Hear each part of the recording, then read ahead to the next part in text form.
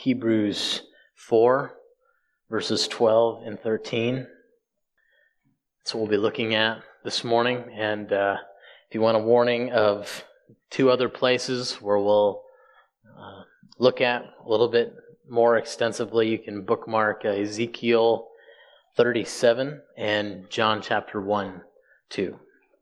But we'll be planted in Hebrews 4, verses 12 and 13. Father's Day brings to mind memories of being a boy and the glories of boyhood. I know there's glories of girlhood, but I have no idea what those are like. And I remember being a 10-year-old boy, and by 10 years old, I had mastered the art of turning virtually any inanimate object into a weapon. I had two separate conversations in the last week with dads about the fact that it's hard to keep boys from making things into weapons. There's just some sort of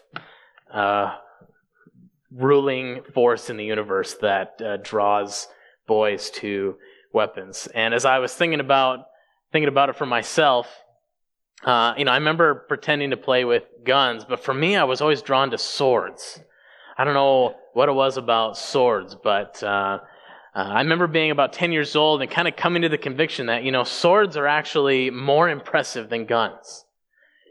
Anyone can shoot a gun, but with a sword, you actually have to have skill if it's going to be useful to you at all. If you're going to use this for offense or defense, you have to be trained with the sword. And I realize you have to be trained with a gun too, and I'm sure there's many of you who might disagree with that.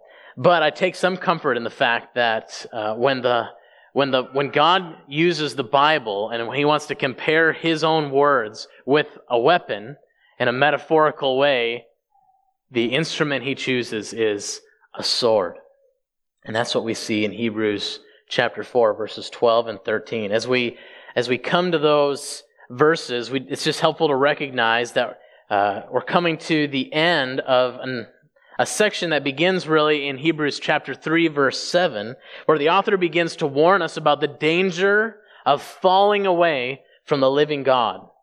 What the author of Hebrews does is he points us back to Psalm 95, in which God warns His people through King David to not harden their hearts against God after receiving good from Him.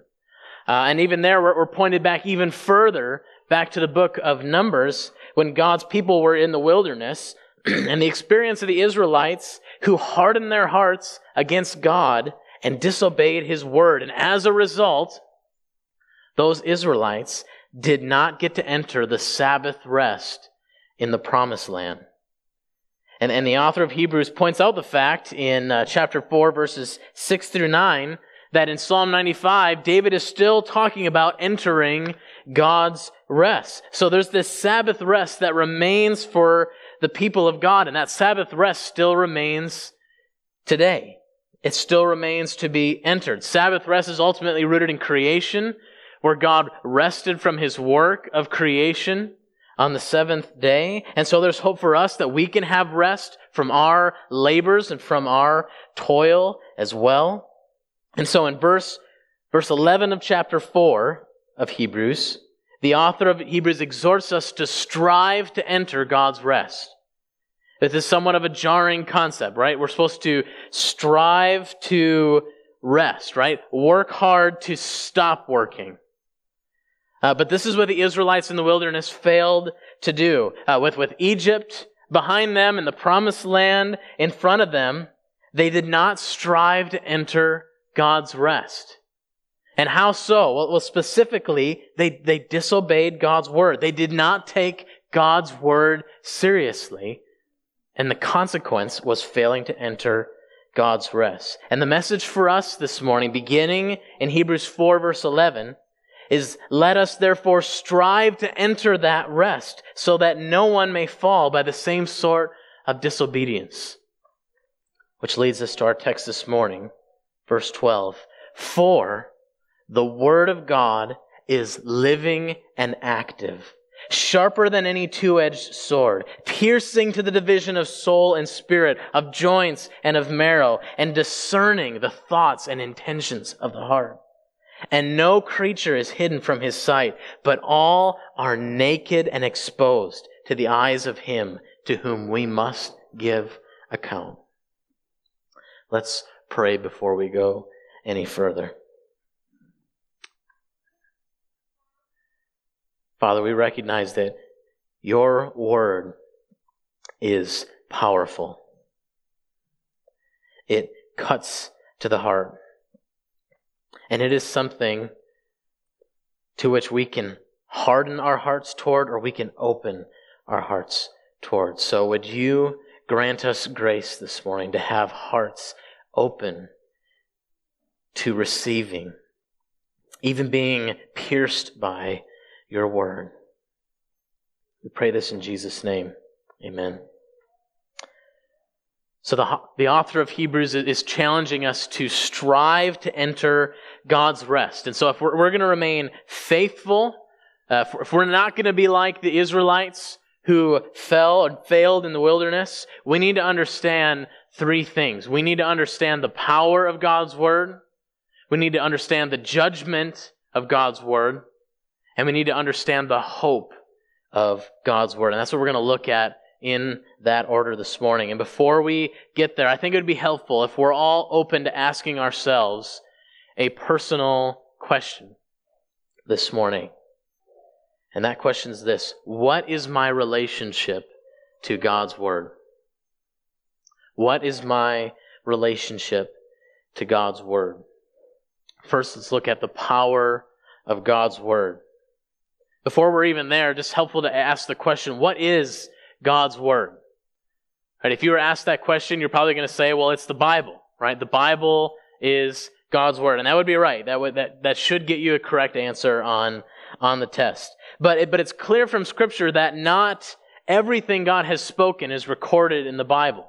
Right? We have God's words that were revealed to prophets and apostles that were not recorded in Scripture. All the words of Jesus are not recorded in Scripture. We know that God speaks words to angels. He even speaks to the natural world, but not all those words are recorded in Scripture. So God's communication is something that exists beyond the bounds of Scripture. It's not less than Scripture, but it goes beyond Scripture. We also know from Scripture that God's communication is something that existed before the world began, between the members of the Godhead, between the members of the Trinity.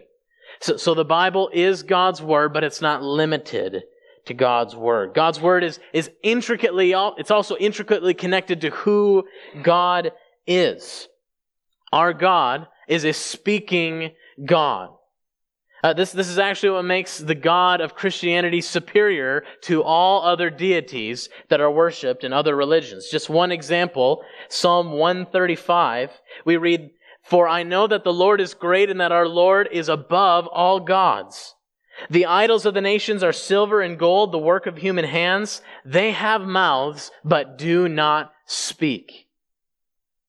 Our God is superior because He is a speaking God. Speaking distinguishes our God from all other gods. And I realize there's other gods, there's other religions that have claims to revelation from deities, but none of them compare to how central the speaking is to the Christian triune God of Scripture. This is even clear just from the very beginning of the book of Hebrews. It's essential to God's acts. Long ago, God spoke, but in these last days, God has spoken. So whether it's His act of creating or His act of saving people, whenever God is doing something significant, He is speaking. It's intricately connected to who God is. This is also a reason why Christians sometimes get accused of worshiping God's Word. God's Word is so closely associated with God Himself that there's a sense in which it's actually right to worship God's Word. And just, if you're a little skeptical of that, consider the words of Psalm 56, where the psalmist writes, "In God, whose word I praise. In the Lord, whose word I praise." Idolatry is a really big deal in Scripture. The first of the 10 commandments is, you shall have no other gods before me. But here we have the psalmist praising God's word. The only way that's acceptable is if there's this incredibly close connection between God's word and who God is. Now there's clarifications there, right? Because it would be wrong for us to bow down before these books, right? These what we look at in our Bibles is paper and ink, and those are mediums for carrying God's word to us. They're created things. They shouldn't be worshipped. And even when we start to think about human language, God's word transcends human language. God's speech isn't limited by human language, which is why it's acceptable to translate the Bible into all the languages on earth. Paper and ink and human language, these are all mediums that carry God's word to us. We should not worship the medium, but God's speech is so closely connected with God himself that the psalmist can praise God's word and God interchangeably. So what is God's word? I think the theologian John Frame summarizes this really well. We can think of it in two ways. God's word is the sum total of his free communications with his creatures. But another way we can think of God's word is God himself. This is even clear from our text this morning in verses 12 and 13 of Hebrews 4. The author begins by describing what God's word does in verse 12. But then if you look at verse 13, without a break, he switches the subject to God himself. So there's another sense in which God's word is God himself. And we see in verse 12 that God's word is living and active. It's living and active. We're told that it's literally it's alive. It has life. And then we're told that it's active. This word active is the word that gives us our word energy. So somewhat literally, God's word is alive and energetic. This is a different kind of word. This is not like other words that we encounter between other people and other words that we read in other types of text. This is a very unique kind of word that's living and active. This is why the Bible is continually relevant. This description explains why the Bible has the history that it does. There's no other book like Scripture. You think about it. This book is old. This is a very old book. Books go out of print all the time. We only preserve the most treasured, the highest standard, the most impressive writings are what we preserve. You think about Plato and the writings of Aristotle and Shakespeare. But even there's no comparison with Scripture. I often wonder what booksellers and publishers think about, Christian literature, right? Because there's thousands of books published every year on a whole host of different subjects. There's fiction books, there's books on history, there's books on cooking, there's books on arts and science and biography, and you go down the line. But all those subjects are able to sort of keep a steady stream of books being published in literature. But then you have the Bible, which on its own, just set aside the fact that it's the best-selling book of all time, but you just think of how many books exist just as a direct result of the Bible.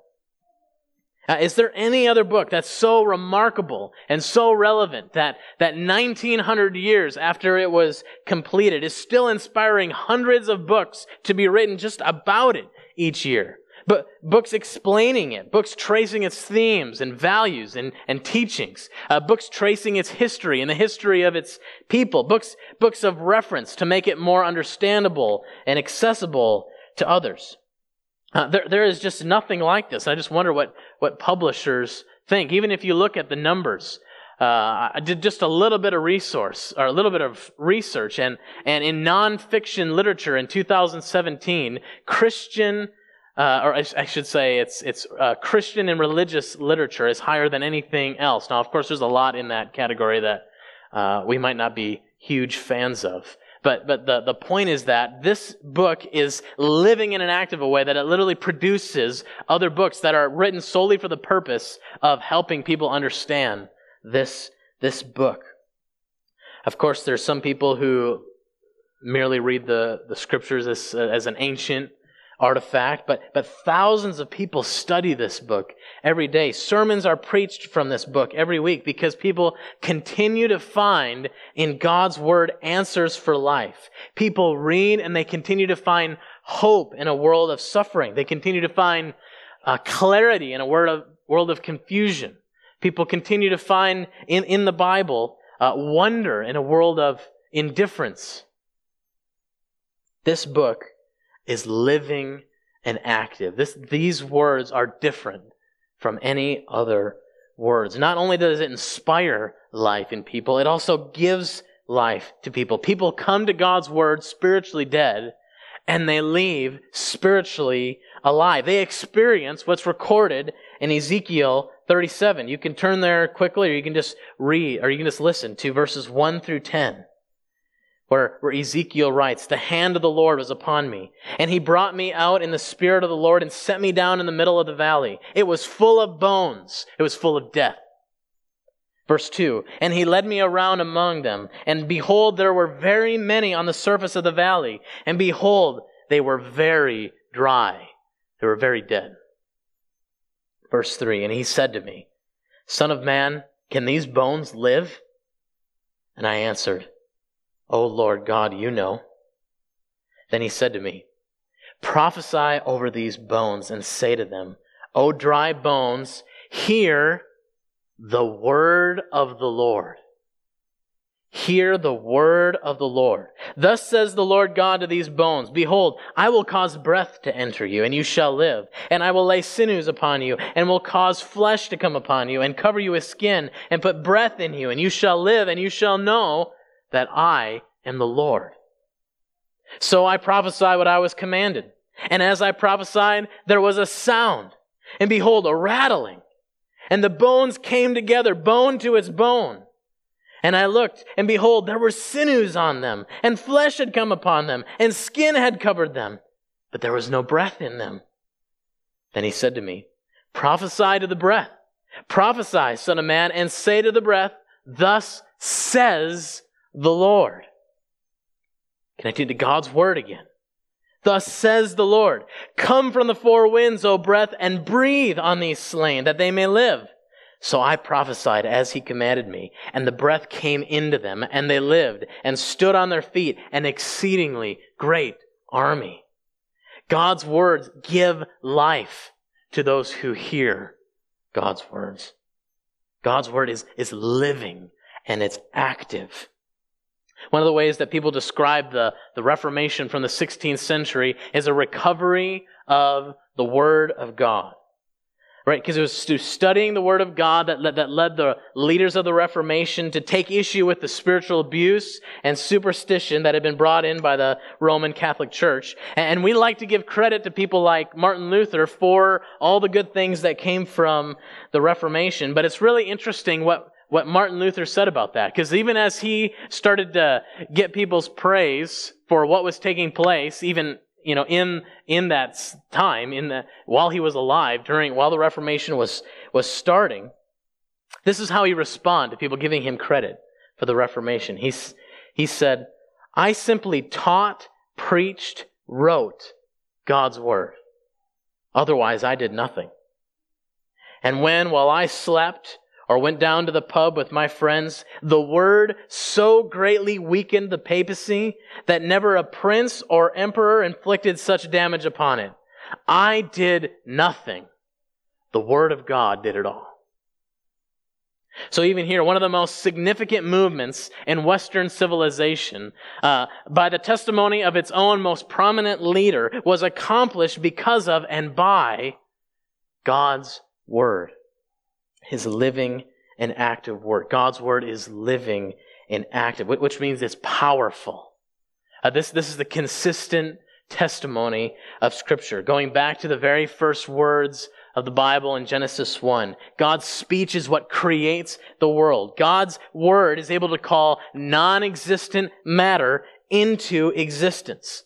So God creates by His Word. He doesn't just create by His Word, He also sustains that creation by His Word. Hebrews 1 verse 3 says, Jesus Christ upholds the universe by the word of His power.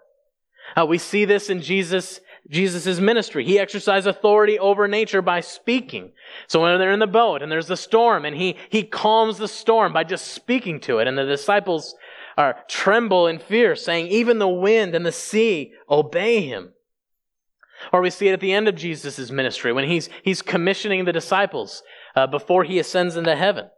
Right? These famous words from the Great Commission. Go therefore and make disciples of all nations, baptizing them in the name of the Father and the Son and the Holy Spirit, teaching them to observe all that I have commanded you. He sends us out to teach the nations His commands, His words.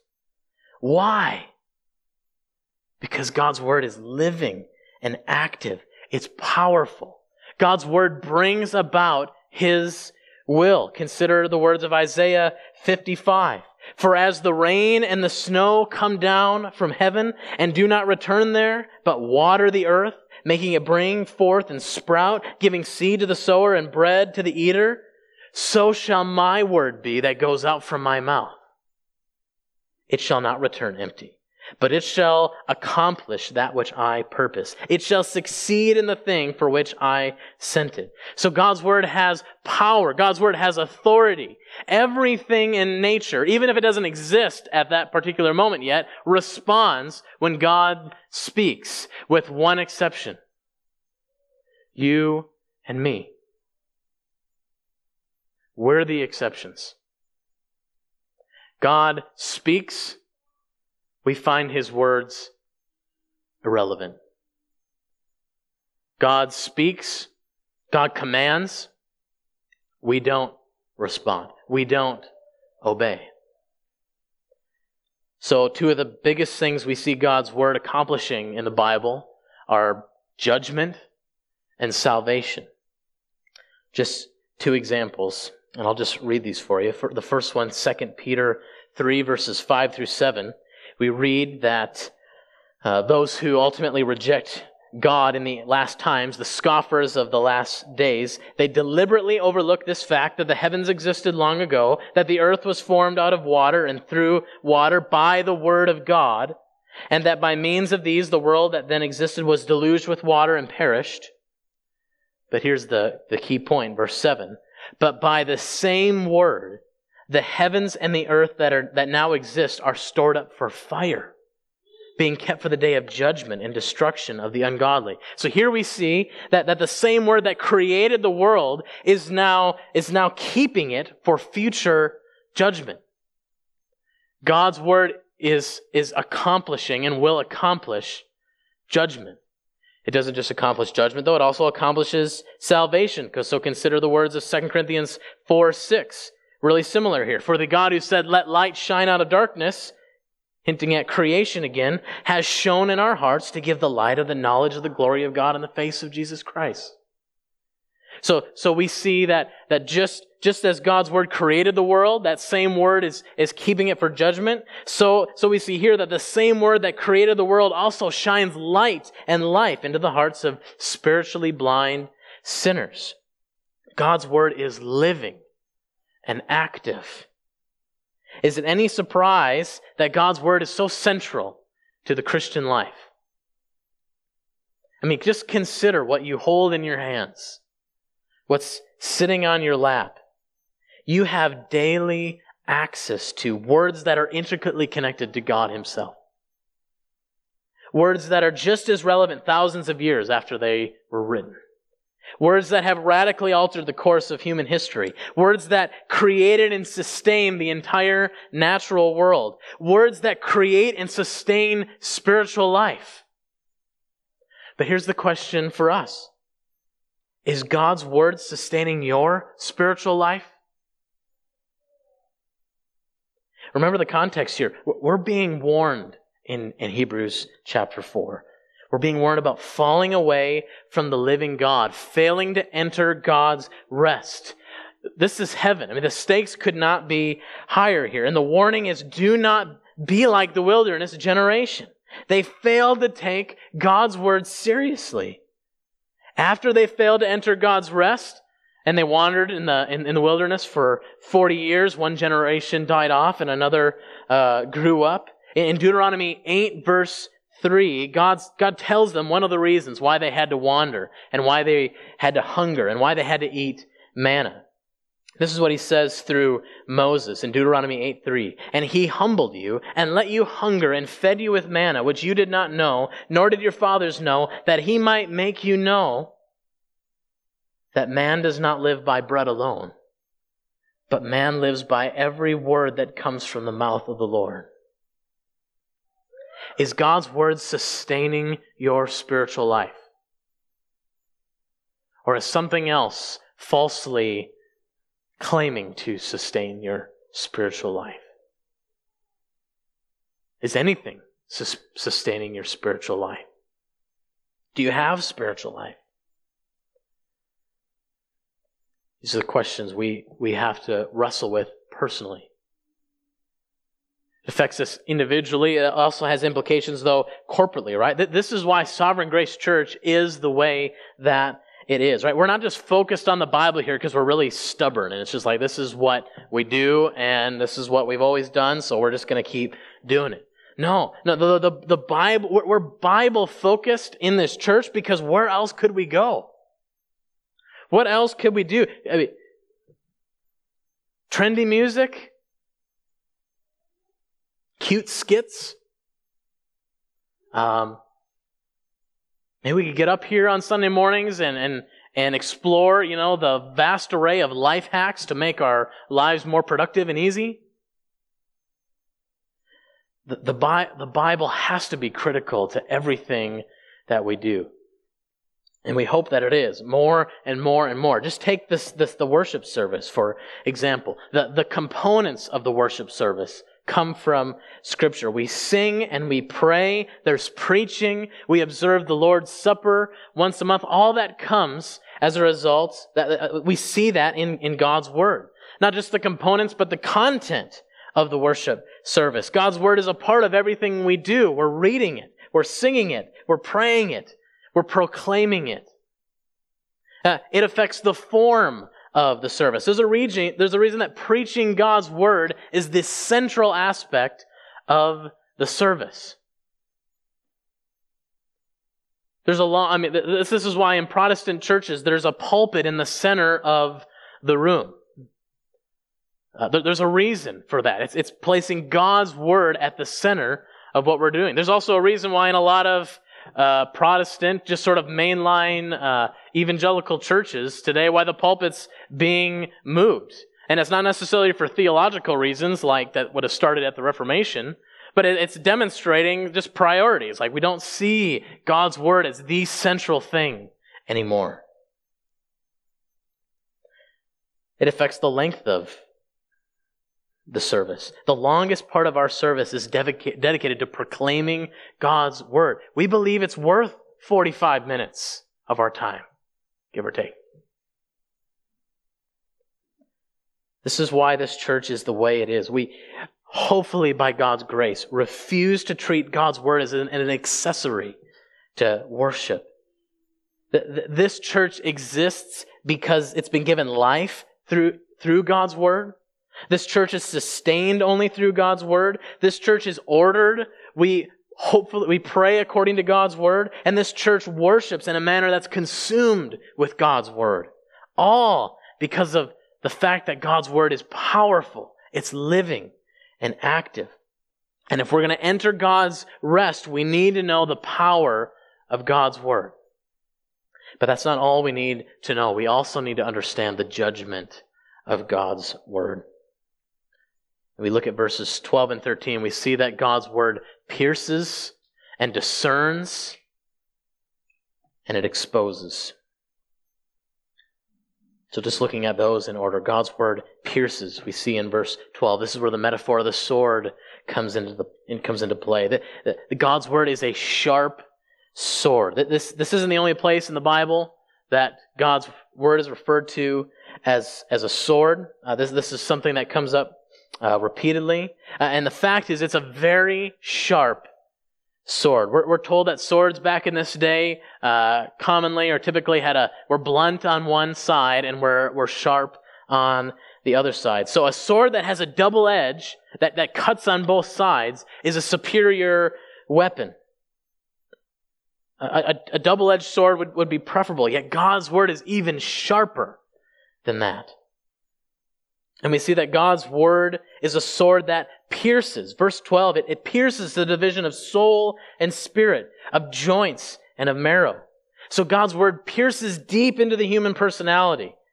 We shouldn't be surprised by this. We shouldn't be surprised that as human beings, we do not stand in the way of a word that can call non-existent matter into existence. We are no match for the word of God. And just to clarify here, the point isn't to give us sort of a psychological or anatomical idea of how we're put together. The point here of soul and spirit, of joints and of marrow, it is to point us to the fact that God's word so effectively pierces us that it's able to separate what would otherwise be inseparable.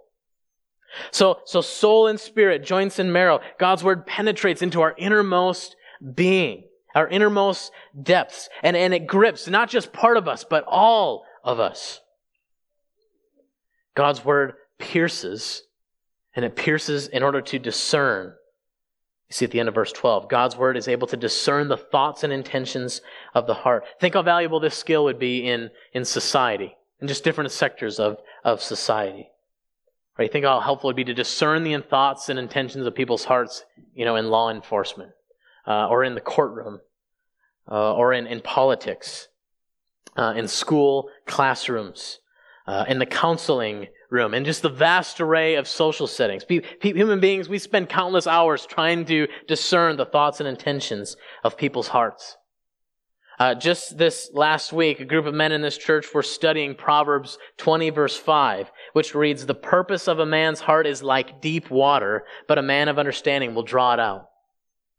The point isn't that humans can't ever uncover the purpose of our hearts, but the point is that it's very difficult. Right? We often don't even understand the thoughts and intentions of our own hearts.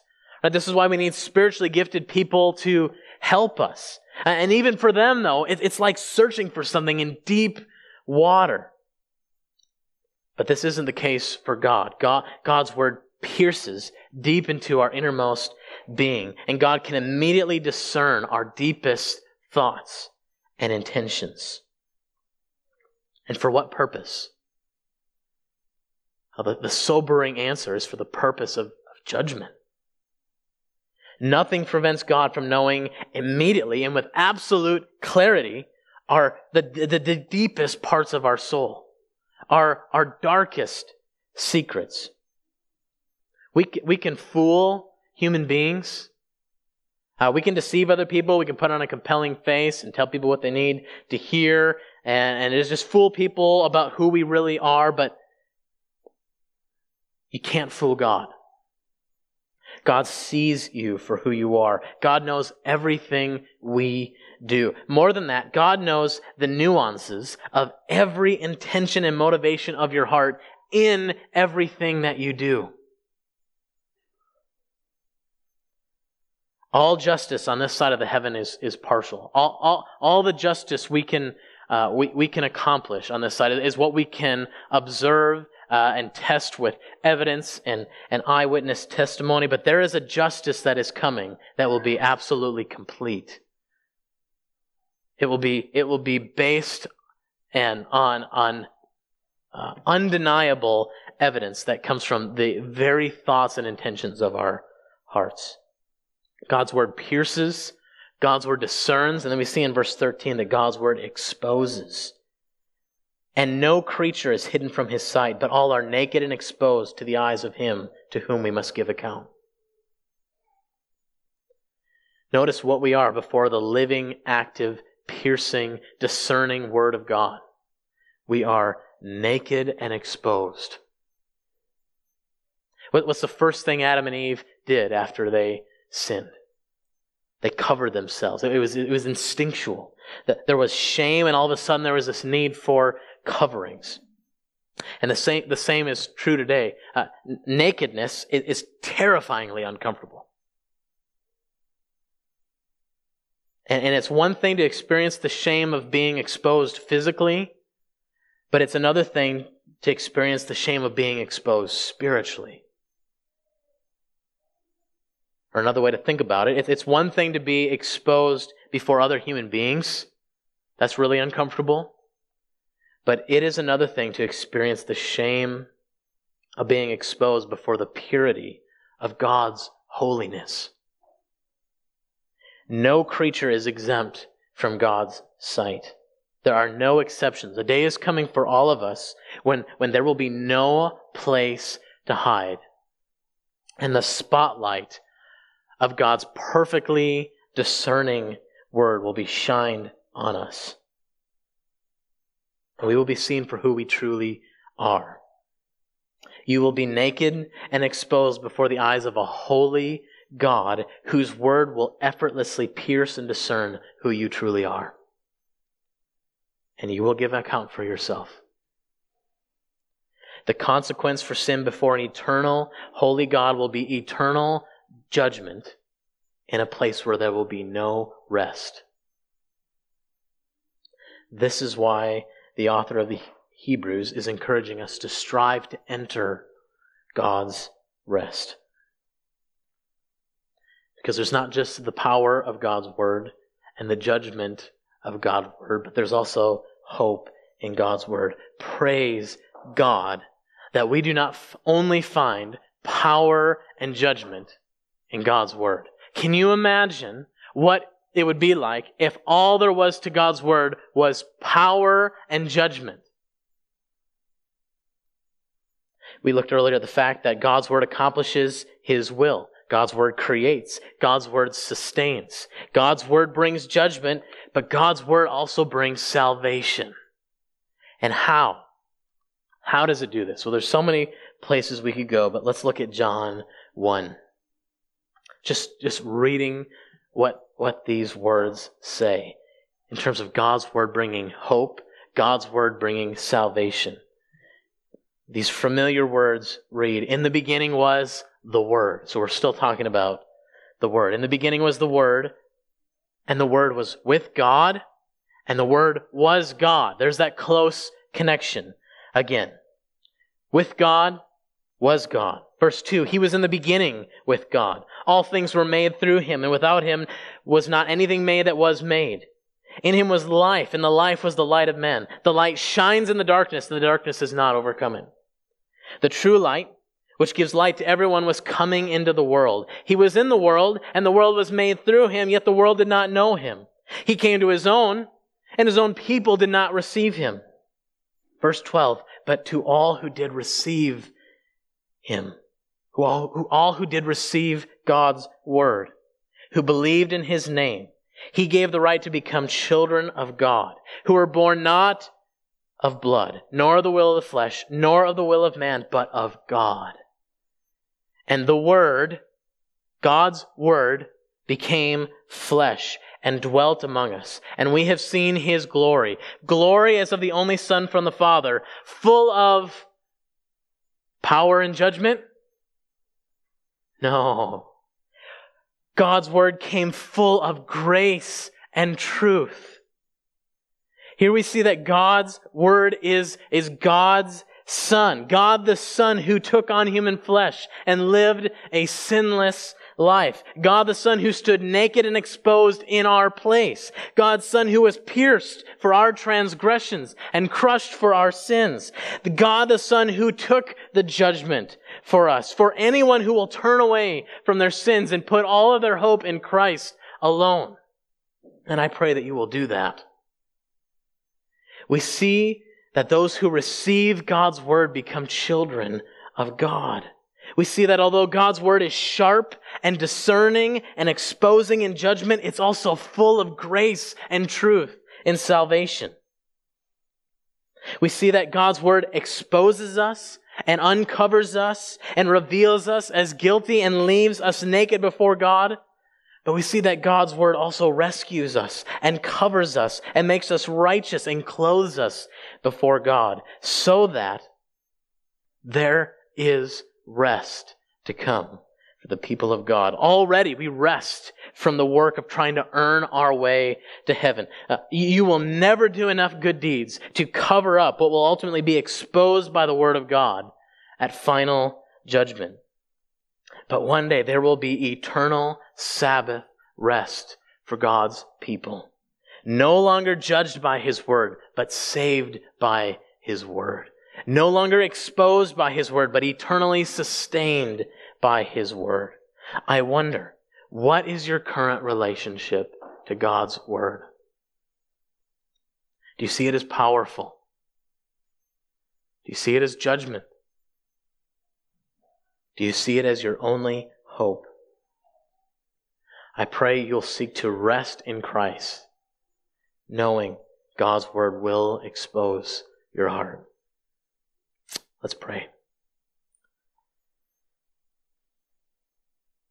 Father, we live in a world where there are many temptations.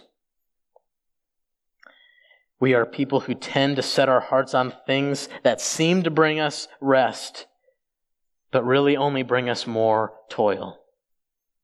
We are people who do not take your word seriously.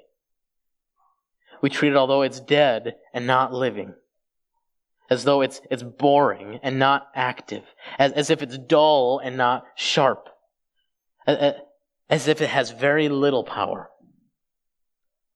Father, we need your forgiveness and grace. Forgive us for our failure to take your word seriously. Help us see your word for what it is, the living and active Word of God. Help us to treasure it as that which gives us spiritual life. Help us to feed on it, knowing that it sustains our lives. And Father, help us find our rest in you alone. Help us set our gaze on Christ alone and trust in Him completely. We know you are merciful. We know you have crushed the curse of death. And that by the power of your saving word, we know that we can be and are yours forever. We pray in Jesus' name. Amen.